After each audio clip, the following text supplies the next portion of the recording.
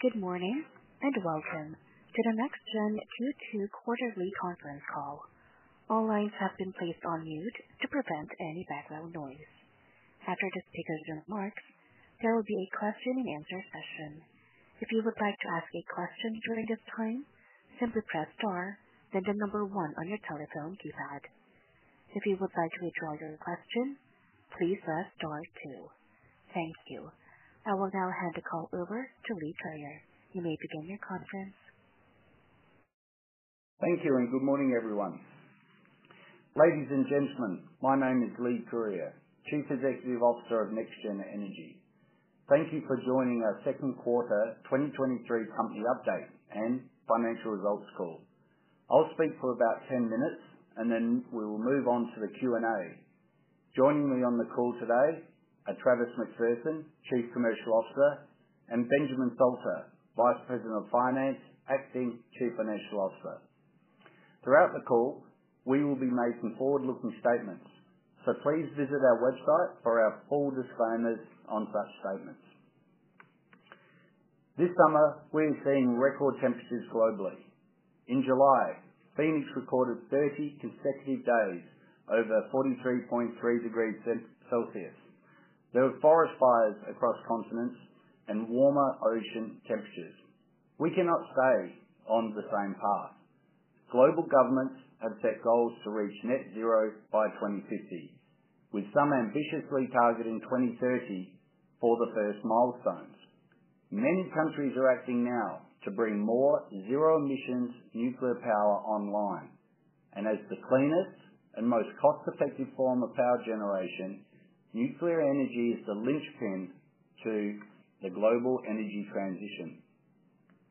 Nuclear provides reliable, carbon-free, around-the-clock power, and it is a reliable complement to the expansion of renewables like wind and solar as part of a clean energy mix. Currently, there are 436 nuclear reactors worldwide in operation, providing 10% of the world's electrical needs. Last month, we saw the U.S. commission its first commercial reactor in many years, off the back of several license extensions issued over the last 12 months. And Japan brought its first nuclear reactor online in nearly a decade. Additionally, the Nuclear Energy Institute is anticipating that 300 SMRs will come online before 2050. And as reported by TradeTech, these 300 SMRs alone would increase uranium demand by 100 million pounds, which is approximately 50% of current annual demand. We continue to see notable global support for nuclear energy. The chief executive at Rolls-Royce recently said Europe will not reach its net zero targets by 2050 unless it embraces nuclear. An American entrepreneur, Sam Altman, stated that nuclear is a way better deal than anything else out there in the provision of clean, reliable energy, reinforcing the cost-effectiveness of nuclear and the need for a stable power grid. Additionally, Parnassus Investments, an investment firm known for its strong and focused ESG leadership with rigorous fundamental environmental, social, and governance criteria, they shifted and approved investments in nuclear. The company believes nuclear energy will be an essential fuel source in the transition to a low-carbon economy. Over the past quarter, we continue to see additional policy momentum that supports a clean energy future with nuclear at the centre. European lawmakers agreed to endorse all nuclear power as a green technology for Europe's industrial revival under the proposed Net Zero Industry Act, granting it access to preferential funding.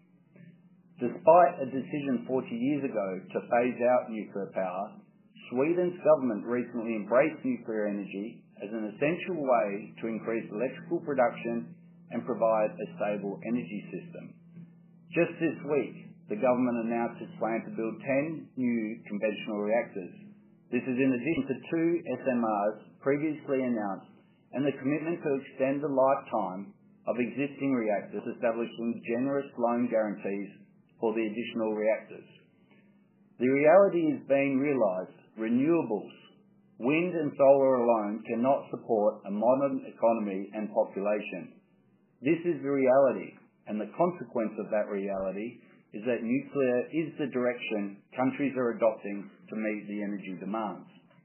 And you are undoubtedly aware of the significant US investments in nuclear energy in the US through the Inflation Reduction Act, Bipartisan Infrastructure Law, and the Chips and Science Act, on top of the Advance Act focused on boosting the development of nuclear technologies. Adding to this momentum is the growth of the SMR market that I mentioned earlier. Ontario recently announced it was building 3 SMRs to power the province. The UK is launching an SMR competition to fund projects, and France and India are launching a cooperation program around SMRs and advanced modular reactors. The demand for uranium is evident at its current price per pound, which stands just about above $56 US. As the price remains steady in the mid-50s during this traditionally quiet summer period in the Northern Hemisphere, we are seeing increased interest from utilities to enter into offtake contracts. And as we head into the second half of the year, with the WNA in London in early September, where we historically see higher volumes transacted, we are well positioned for a sustainable and promising long-term future for the commodity. Global nuclear capacity is currently 390 gigawatts, with the International Energy Agency estimating it will more than double by 2050. To meet this increase, uranium supply will need to nearly triple, because by 2040 it would equate to a 200 million pound deficit and growing. On the supply side, we have not seen the increase needed to meet the rising demand due to mine depletion, rising costs, and geopolitical instability.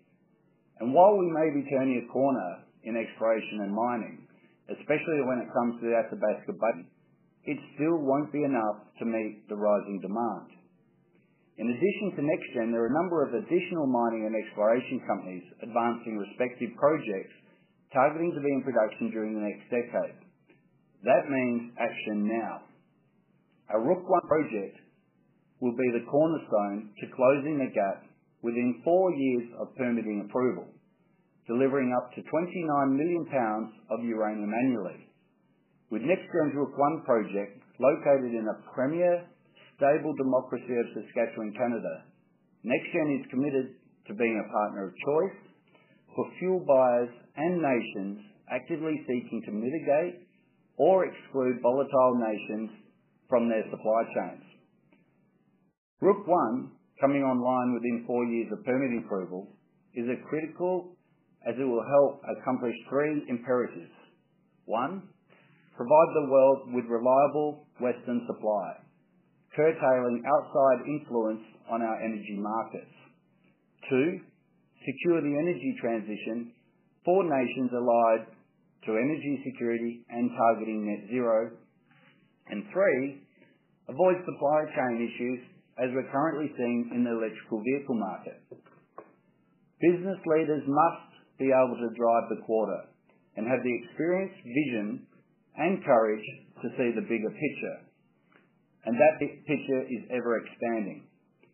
Having a strategy in place that anticipates and mitigates risk for customers, investors, employees, and allied nations as well as their citizens is how we approach it at Nexgen, whilst being highly leveraged to terrific economic outcomes. We recently shared some of this thinking because we fundamentally believe businesses have no reason to wait on policy mandates to do the right thing. Those 4 commitments: we will only sell to nations who are allied for energy security and targeting net zero. We will maintain a checklist of standards for all partners in the chain of custody of our uranium. We will keep our supply chain and operations onshore in these nations to guarantee the highest levels of security, safety, labour standards and local community partnership.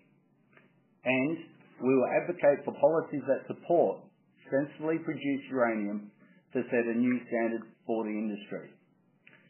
While these commitments have been embedded in the Nexgen strategy from the beginning, our supply chain diversity has become central to the discussion around decarbonisation. We want to bring them forward, and our recent news affirms our approach. The coup in Niger has put the country's uranium exports in serious question. Niger exports 6% or produces 6% of the world's total supply and approximately 20% of Europe's uranium. Additionally, the East's increasingly complicated geopolitical situation is a major risk for those operating there and for their investors. These events underscore the need to reduce the influence of governments that may not share our core values and interests. Conventional approaches to stakeholder engagement and risk management must evolve to meet present-day dynamics. This applies across many industries, and mining is no different. A lot has changed since the 1970s, and we need leaders who can embrace the opportunities those changes create. This is why, after decades in the sector, I founded Nexgen in 2011. Uranium is far too essential to our future to rest on industry practices of the past. Customers require suppliers who can meet environmental, social, labour and security standards and act as reliable partners to advance their businesses. Communities deserve meaningful partnerships that create sustainable, generational impact through positive social, economic and environmental outcomes that extend beyond mine-dependent opportunities. Doing things the Nexgen way has led to amazing outcomes and extends to our relationships with Indigenous communities in Saskatchewan. I am proud to say that during this past quarter, we signed an industry-leading impact benefit agreement with the Métis Nation of Saskatchewan Northern Region 2 and the Métis Nation Saskatchewan, covering all phases of the Rook I project. The IBA defines the environmental, cultural, economic, employment and other benefits to be provided to the Métis Nation of Saskatchewan NR2 by Nexgen in respect to the project, and to confirm community consent and support for the project throughout its complete life cycle. This agreement follows the signing of benefit agreements with each of the Clearwater River Dene Nation, the Birch Narrows Dene Nation, and the Buffalo River Dene Nation. That's 100% support from all our local Indigenous communities. This is a historical milestone for a Canadian mining company and a critical step to advancing the Rook I project. We are proud to share that the communities have joined us in advocating for regulatory approvals to realise the opportunity ahead for all of us. Nexgen has reached a significant milestone in advancing the regulatory approvals for the 100% owned Rook I project by submitting the final provincial environmental assessment and federal licence application during the quarter. We have also received provincial approval for the commencement of the 2023 Site Infrastructure and Confirmation Program at Rook I. This program includes comprehensive field work focused on infrastructure upgrades, which will support the increased activity at site with the freeze holes on the critical path. The program is going smoothly and is expected to be executed on time and budget. Before we get into the financial update, I wanted to reflect on summer exploration drill programs on our Rook I property regionally and the SW1 property in the southwest of the Athabasca Basin. Our drilling will continue to test high priority targets on both those properties and will provide a further update on this program once it's complete. Total metres to be drilled during has increased to 22,500 metres.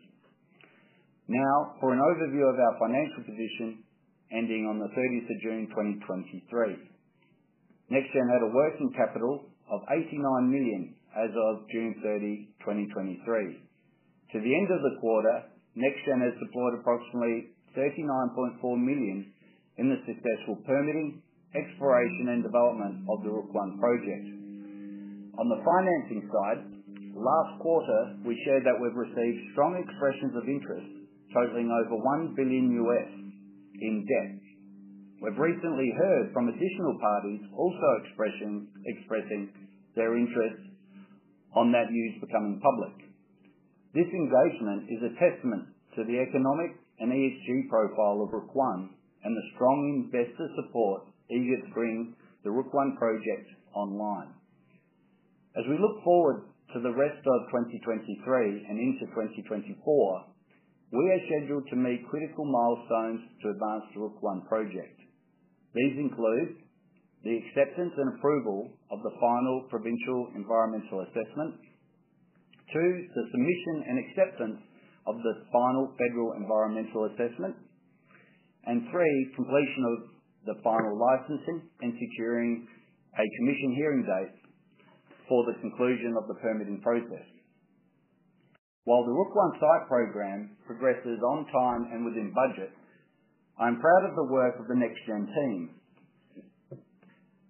As a leader in the energy transition, we will continue to share our commitments with the world and bring to bear a generational project that will benefit all shareholders and local communities while upholding industry-leading economic, social, labour and environmental standards.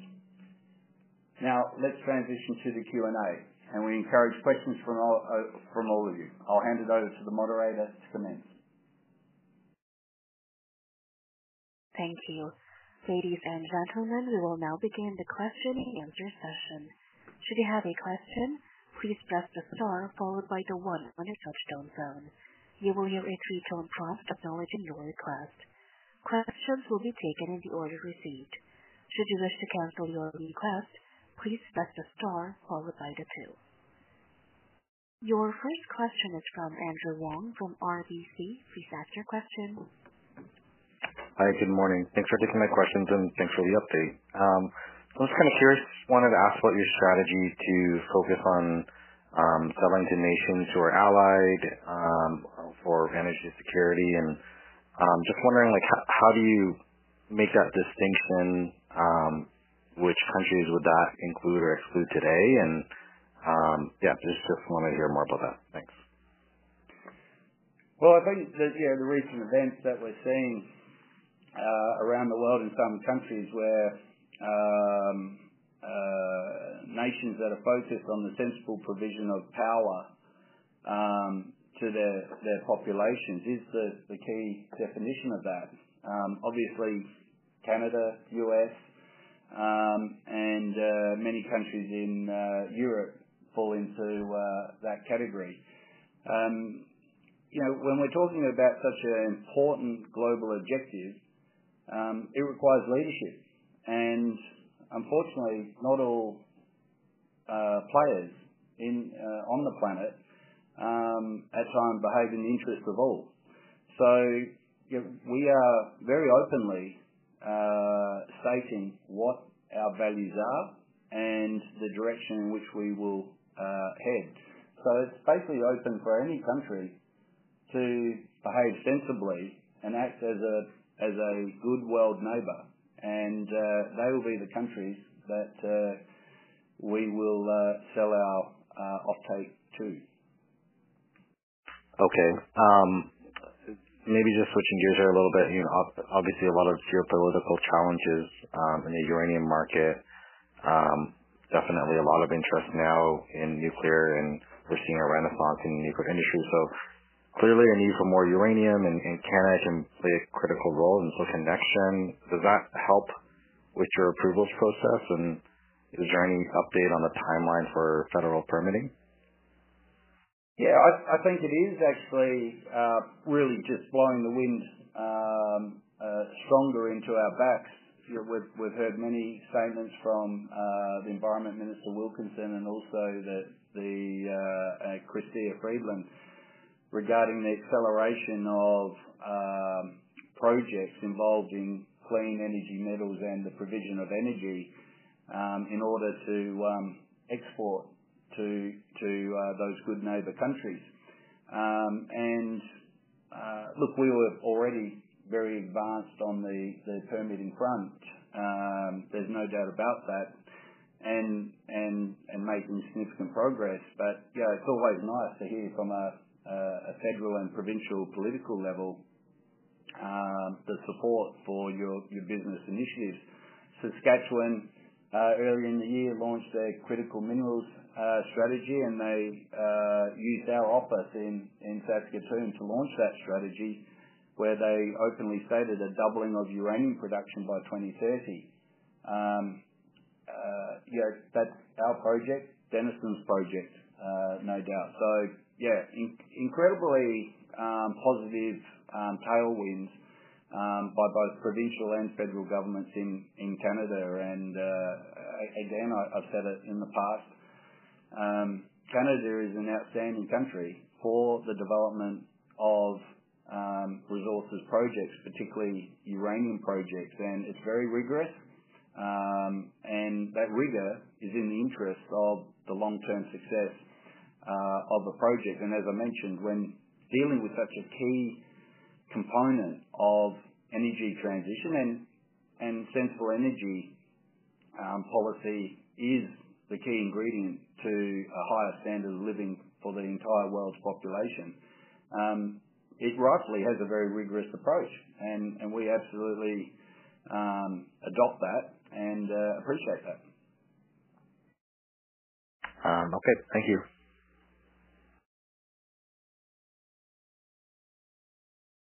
Thank you. Your next question is from Alex Pierce from BMO. Please ask your question. Morning all. So Lee, you touched on this already. Given that additional uncertainty you mentioned in Niger, can you provide a little bit more commentary on how your conversations with utilities have changed in the last few months? And do you think we're getting closer to the point where utilities may be more willing to sign sort of mutually acceptable contracting terms or prepayments, etc., that could help finance the project when the time comes? Yeah. Hi, Alex. Yeah, look, I think the Niger thing has been on the back, or in addition to what was already occurring. We're seeing more RFPs being issued in the sector, which I think is highlighting that utilities are really starting to focus on their supply chains and actually the materialization of that sovereign risk that was already around over 70% of mine production worldwide has always been there, but now it's materializing in the form of, we see the actions of Russia at the moment, and now the coup in Niger, and it really is highlighting that sovereign risk that's always been there. So naturally, a lot of the Western world and European and Middle Eastern and Asian countries are looking at that supply chain, and some countries are more vulnerable than others given their past reliance on some of those sovereign locations that are now in question. And so I think you will see over time a change in the way some of the elements around contracting. What utilities want to see, though, is strong sovereign jurisdiction that's reliable, and also strong technical delivery and certainty around production volumes. And being in Saskatchewan meets the first box, and the second box, well, everyone's well aware of the technical strength of our project with the high levels of certainty around production volumes, and moving into the latter part of this decade and into the following decades, our profile certainly meets those two ingredients that utilities are seeking. Great, thanks, Lee. Thanks, Alex. Thank you. Your next question is from Winston Miles from 8 Capital. Please ask your question. Hey Lee, how's it going? Just wanted to wish you congrats on all the success this year and progress at the Rook I project so far in 2023. There's been a lot of talk by other companies, especially in the sector, around your contracting strategy. I guess my question is, are they accurate with their assertions you could kind of quote unquote dump all your production into spot? And then part two of that question would be, how does your contracting strategy impact the debt process you've undertaken? Thanks a lot.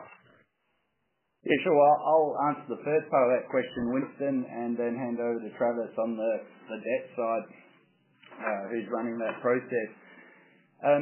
Look, we've been very, very clear, irrespective of how it's been commentated by others, that we are simply taking an approach which reflects the technical and sovereign nature of our project.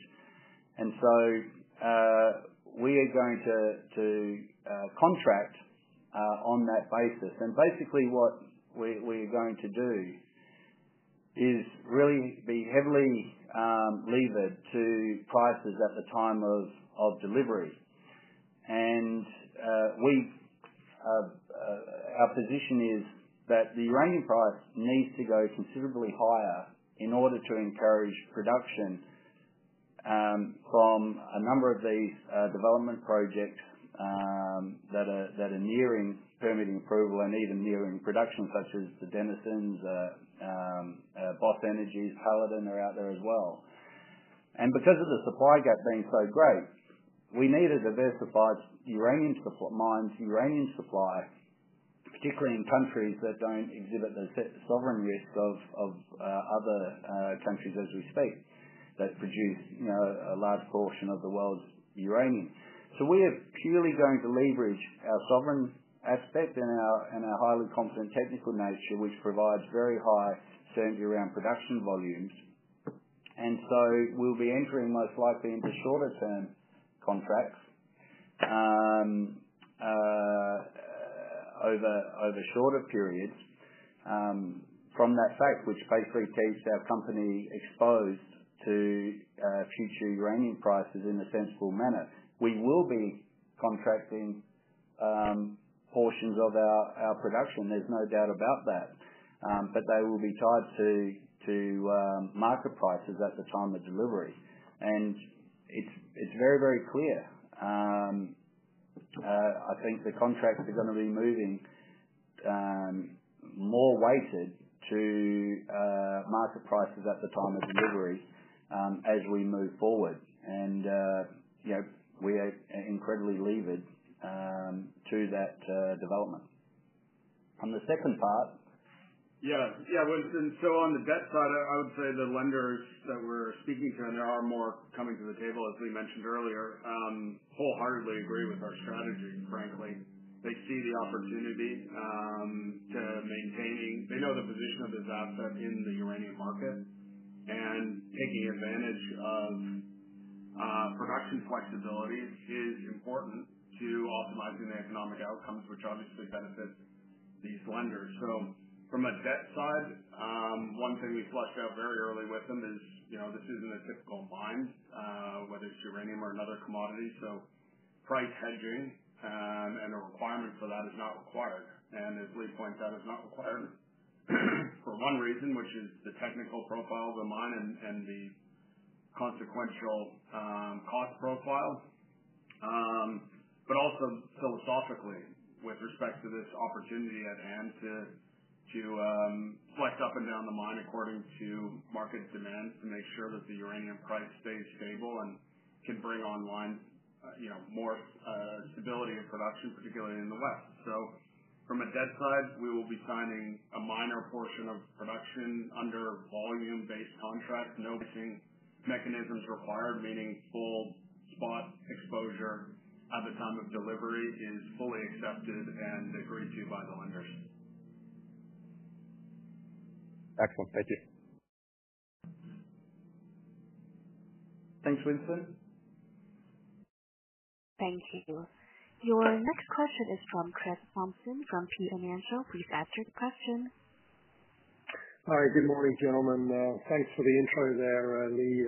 Good discussion, good recap, I guess, on what's happening with the uranium market. Wholeheartedly agree. Just a couple of quick questions, I hope you don't mind. I just want to unpack some of the details that relate, I guess, to on the permitting side. My understanding is we're waiting for the conclusion of the final, I guess, provincial EIS approval permitting sometime this month. Is that correct? Yeah, it's imminent. Exactly how far away that is, we'll see. But it's fully with the Environment Department of the Province of Saskatchewan. We're referring to the provincial environmental approval here. On a daily basis, we have done everything that we are able to do. And so, latest feedback is that we can expect it imminently. That'll then commence a 30-day public record period, and then at the conclusion of that, the Environment Minister will be in a position to grant approval. We recently, Foran Mining, with a project in Saskatchewan, received approval within 14 days following the conclusion of that 30-day public record period. So, Chris, it's imminent. I can tell you the whole team here at Nexgen, there's not a day that on a daily basis, we ensure that we've done everything we possibly can. So it's imminent. And in parallel to that, we've got the engineering proceeding really, really well, and site construction preparation being undertaken at site as we speak. Great, thanks, Lee. And then I guess the federal EIS side of things. When do you anticipate? I mean, I'm asking you questions you probably don't know answers to, but I wanted to just provide just a little bit of color on the sort of lag, I guess, between provincial approval and federal. Yeah, well, look, Chris, it's a good question because it's a very detailed and rigorous process. The provincial one is incredibly material, and the federal one will always come after the provincial one. We've ran, the process in tandem, and we've already completed a 120-day public comment period in 2022 on the federal basis. We know all the questions that came in. The large majority of those questions were clarifications and referencing certain paragraphs in the EIS, which, as you are aware, is a very large document. And we've also, at the same time, have letters of support from each of the 4 communities in the project area, expressing their support for immediate regulatory approval. So on receiving the provincial environmental assessment, we already have, with the signing of that 4th agreement during the quarter, 100% community support, and that's been expressed both provincially and federally. And so I suspect the federal process will be within a reasonable time frame following the provincial approval, and that's the indications we've received federally right throughout. And I think you'll see things start to accelerate on the federal level once that provincial approval is in place. But I want to be clear, once that provincial approval is in place,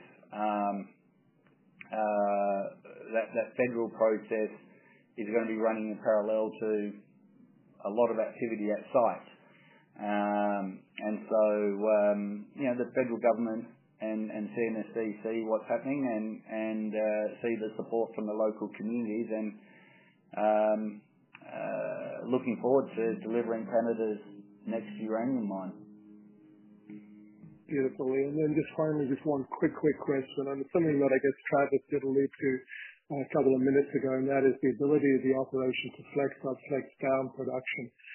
Could you maybe expand a little bit on that, and how are you going to be communicating that to the market? Obviously, this is not a discussion now, but something that I think the market's going to want to know a little bit more detail on, as you start development.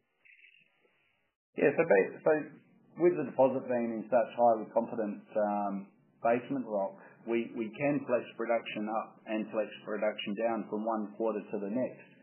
We also have such an incredibly low cost base that also the economics obviously play into that flexibility. And so we are purely and very simply leveraging the technical nature of the setting in being able to deliver that to the market.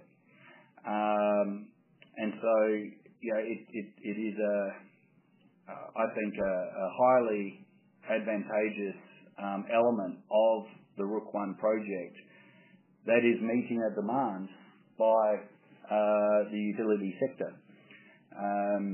So to answer your question, Chris, it is purely around the technical setting and the low economic cost of producing a pound, which facilitates that flexibility. Yeah, and to be clear, Chris, we are very confident on what we've outlined in terms of production volumes. Like, we don't see a world where we need less uranium from a mine like Arrow, but this is just to say that we have that optionality to make sure the uranium price stays at a strong, sustainable price for the long term. Mm.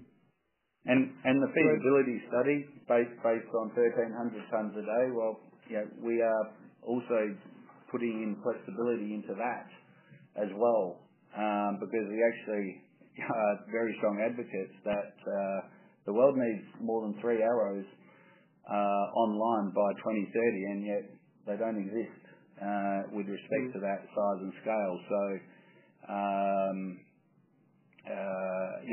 that's our position. Beautiful, guys. Thank you very much. Thanks, Chris. Thank you. Your next question is from Brian MacArthur from Raymond James. Please ask your question. Hi, good morning, and thank you for taking my question. I just want to follow up on the potential debt. Obviously getting a lot more interest than you had a little while ago. Do you still think you'll have stuff in place at Q4? Or does it make more sense to wait longer, or is it irrelevant because the way you're going to sign the contract, it's just you're going to get delivered spot in the future, so there's no real value in waiting to get a higher price? You're better to just get money in the door up front? Yeah, I'd say, with these other parties coming to the table, we're definitely flushing those out and seeing their level of interest. And so that may push it back a little bit from Q4 into early in the new year, but generally still tracking well and definitely not on the critical path in terms of a holdup or anything to actually start construction activities and shaft sinking the moment we get that approval to do so. Thank you. And maybe just, Lee, you talked about 4 years after permitting. Not to get technical on this, are we talking 4 years after you receive the permits or after CNSC licensing? I mean, obviously what I'm really trying to get here is, when do you think first production is potentially at the mine now? Yeah, so it basically on the provincial permitting, the feasibility study, if we were to start from scratch, said 42 months. And so we're going off the engineering schedule with respect to that timeline, but it is subject primarily to the provincial permitting approval. And in some elements, we've already got a head start because we've already got an accommodation camp there. We're expanding it. We've already cleared the pads for the sinking of the production shaft and the exhaust shaft, and we're doing the freeze-hole preparations as we speak. So we are already eating into that 42-month timeline from point or time zero. So it's those two components which is influencing that, and it's subject to the timing of the actual provincial approval as the primary gating item. If we receive the provincial permit this quarter or next quarter in Q4 2023, you can reasonably assume, based on all those factors, it's going to be around 4 years or within 4 years following that approval, based on the engineering schedule as currently defined. Great, thank you. And maybe if I can ask one other philosophical question. You've got obviously a very unique asset, large, good jurisdiction, low cost, and you're going to be somewhat selective in who you sell to. Do you think that'll allow you to get a premium price from those customers versus what's historically maybe been quoted in the market? Will you be able to build in anything for that, do you think? Yeah, Brian, you're exactly right. It is a very unique asset that hasn't been in the market before, and all we are doing is leveraging it, given its characteristics, both sovereign-wise and technically and cost-wise. And I think as you see other dynamics in the market playing out around, sovereign risk around certain sources of production and technical risk, and then the advent of highly focused investment funds expecting companies to have elite ESG profiles, that environment with a very tightening market with limited supply from good actors, I think it could eventuate into that situation. And I think all we are doing is keeping leverage to that outcome, which I think is paramount and in the interest of investors and stakeholders, community, governments, everyone associated with the project. Got to also take into account that the cost of the uranium going into a nuclear utility makes up such a small component of the overall cost. So utilities or the ability for them to pay substantially higher prices, whilst they don't want to pay an extra dollar than they have to, but the market is the market, and given the low cost that uranium makes up of an overall nuclear utility, terrific scope for higher prices going forward. Great, thanks, Lee and Travis, for answering more questions. I'll get back in line. Thank you. Thank you, Brian. Thank you. Once again, should you wish to ask a question, please press star 1. Your next question is from Graham Tanaka from Tanaka Capital Management. Please ask your question. Yep. Thank you, Lee and Travis. I've got a couple questions. One relates to sort of the macro. You talked about the need for over 3 arrows to come online by 2030. What is your best guess as to what the price would have to be, a clearing market price, to incentivize additional mines to be able to meet that demand? What kind of price level would you need to see in U.S. dollars? And where would that come from? Are there any prospects that are close? Thanks.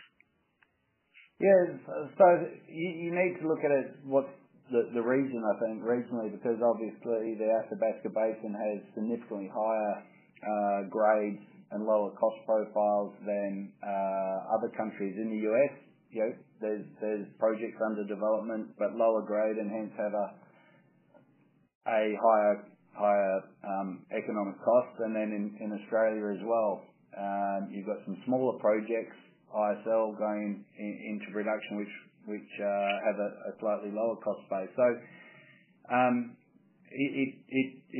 it really depends on the nature of the project that we're talking about. Obviously, the Athabasca Basin projects require a lower US price to get in production. I would say that the US and Australia need higher prices. In the past, when we saw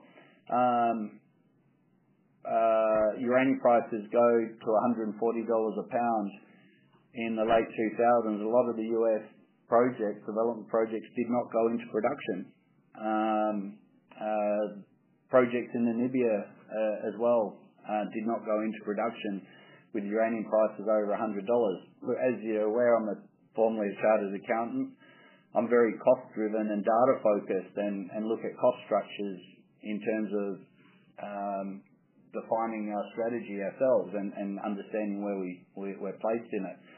I think overall, to answer your question simply, uranium prices are going significantly higher. We see production at the moment barely breaking even at current prices.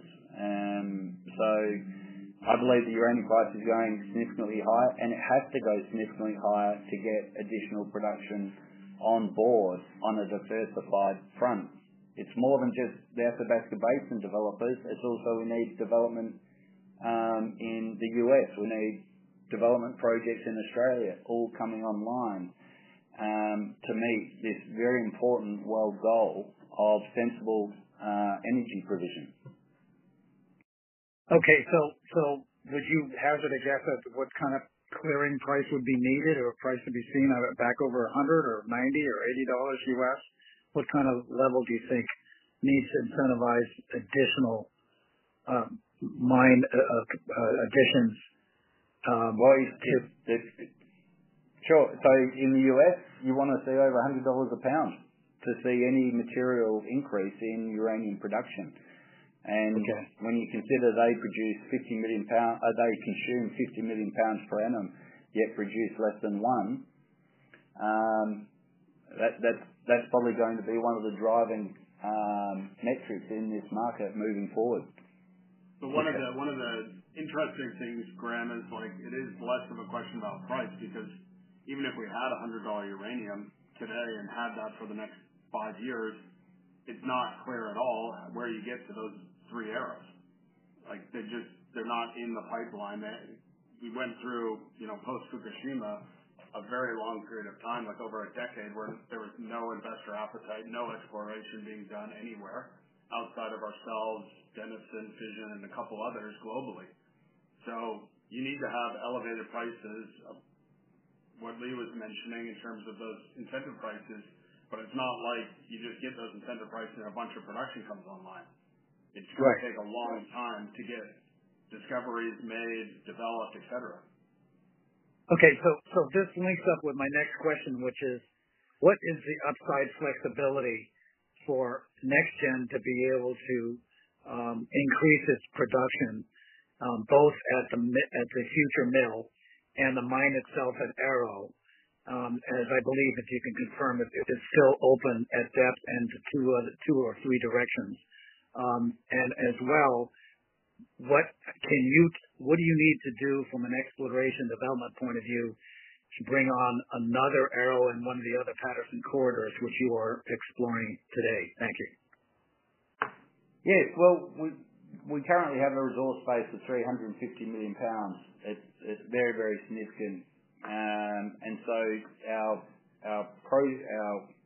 proposed mine plan, at 1,300 tonnes a day is very, very small physically, yet will produce around 30 million pounds per annum. It's clearly evident that could be expanded in the future. But as we speak, we are going in at that 30 million pound per annum capability. There's undoubtedly huge exploration upside at Rook 1 alone, and we've got 2 other land packages as well that along the boundary of the Athabasca Basin in the prolific southwestern region. Just on the Patterson corridor alone, we found Arrow on the very first, or Rook 1, the Arrow deposit on the Rook 1 project on the very first drill hole within a 4.5 kilometre radius. There's Fission 7 kilometres along the same corridor with 130 million pounds. F3 have recently made a discovery up the road adjacent to our S1 project where we're exploring at the moment. I think you're going to see that area producing uranium for many, many, many decades. Even the Patterson corridor on the Rook I project, we've really only explored probably less than 10% of it as we speak. And we've got another 8 corridors in parallel on that project that we need to explore.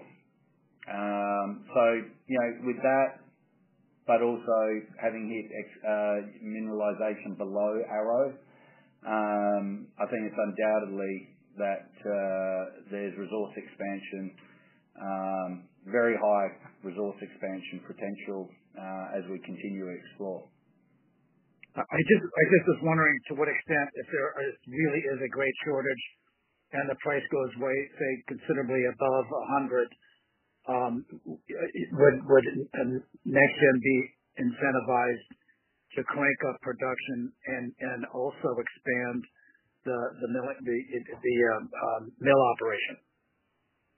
And how much would that cost? Well, that's certainly possible. We haven't done that costing yet, but based on what we've already learned about our current proposed mine, I'm absolutely confident it would be both economically and technically achievable. Okay, great. Thank you very much. Good luck. Thank you. Thank you. Your next question is from Andrew Wong from RBC. Please ask your question. Hi, thanks for the follow-up. I just wanted to ask what kind of construction works and just what kind of site works can you get done with the provincial permitting, and also given that your provincial permitting could be imminent, what kind of construction do you plan to have done within the next 6 to 12 months? Thanks. Yeah, so we've got a lot of the early stage items 100% engineered at the start of the construction period. The detailed and final engineering that we're doing is focused mainly on the surface infrastructure and surrounding the mill. So we're on receiving permit approval, we can get into it immediately.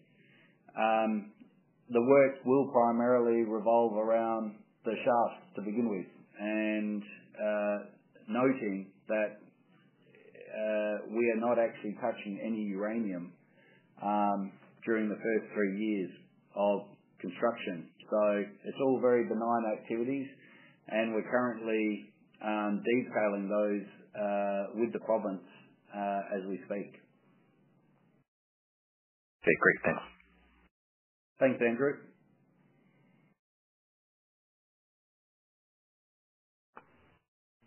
Thank you. There are no further questions at this time. I will now hand the call over back to Lee Currier. Thank you. Thank you, host. Yes, so thank you for everyone's attention. It's a very exciting time for the company. A very significant inflection point going from pre-provincial approval to post-provincial approval imminently. The company is ready, and the team is ready, and that with the overlying market developments, both on the demand side and the supply side, make an incredibly exciting time for all of our shareholders and stakeholders. And again, it's an absolute privilege to be involved, and the commitment of the team is absolute. So thank you for everyone. Thank you everyone for your attention. If there's any additional questions that you may have, please don't hesitate to reach out to Monica, Travis, or myself. And we look forward to speaking with you again. Thank you. Ladies and gentlemen, the conference has now ended. Thank you all for joining. You may all disconnect.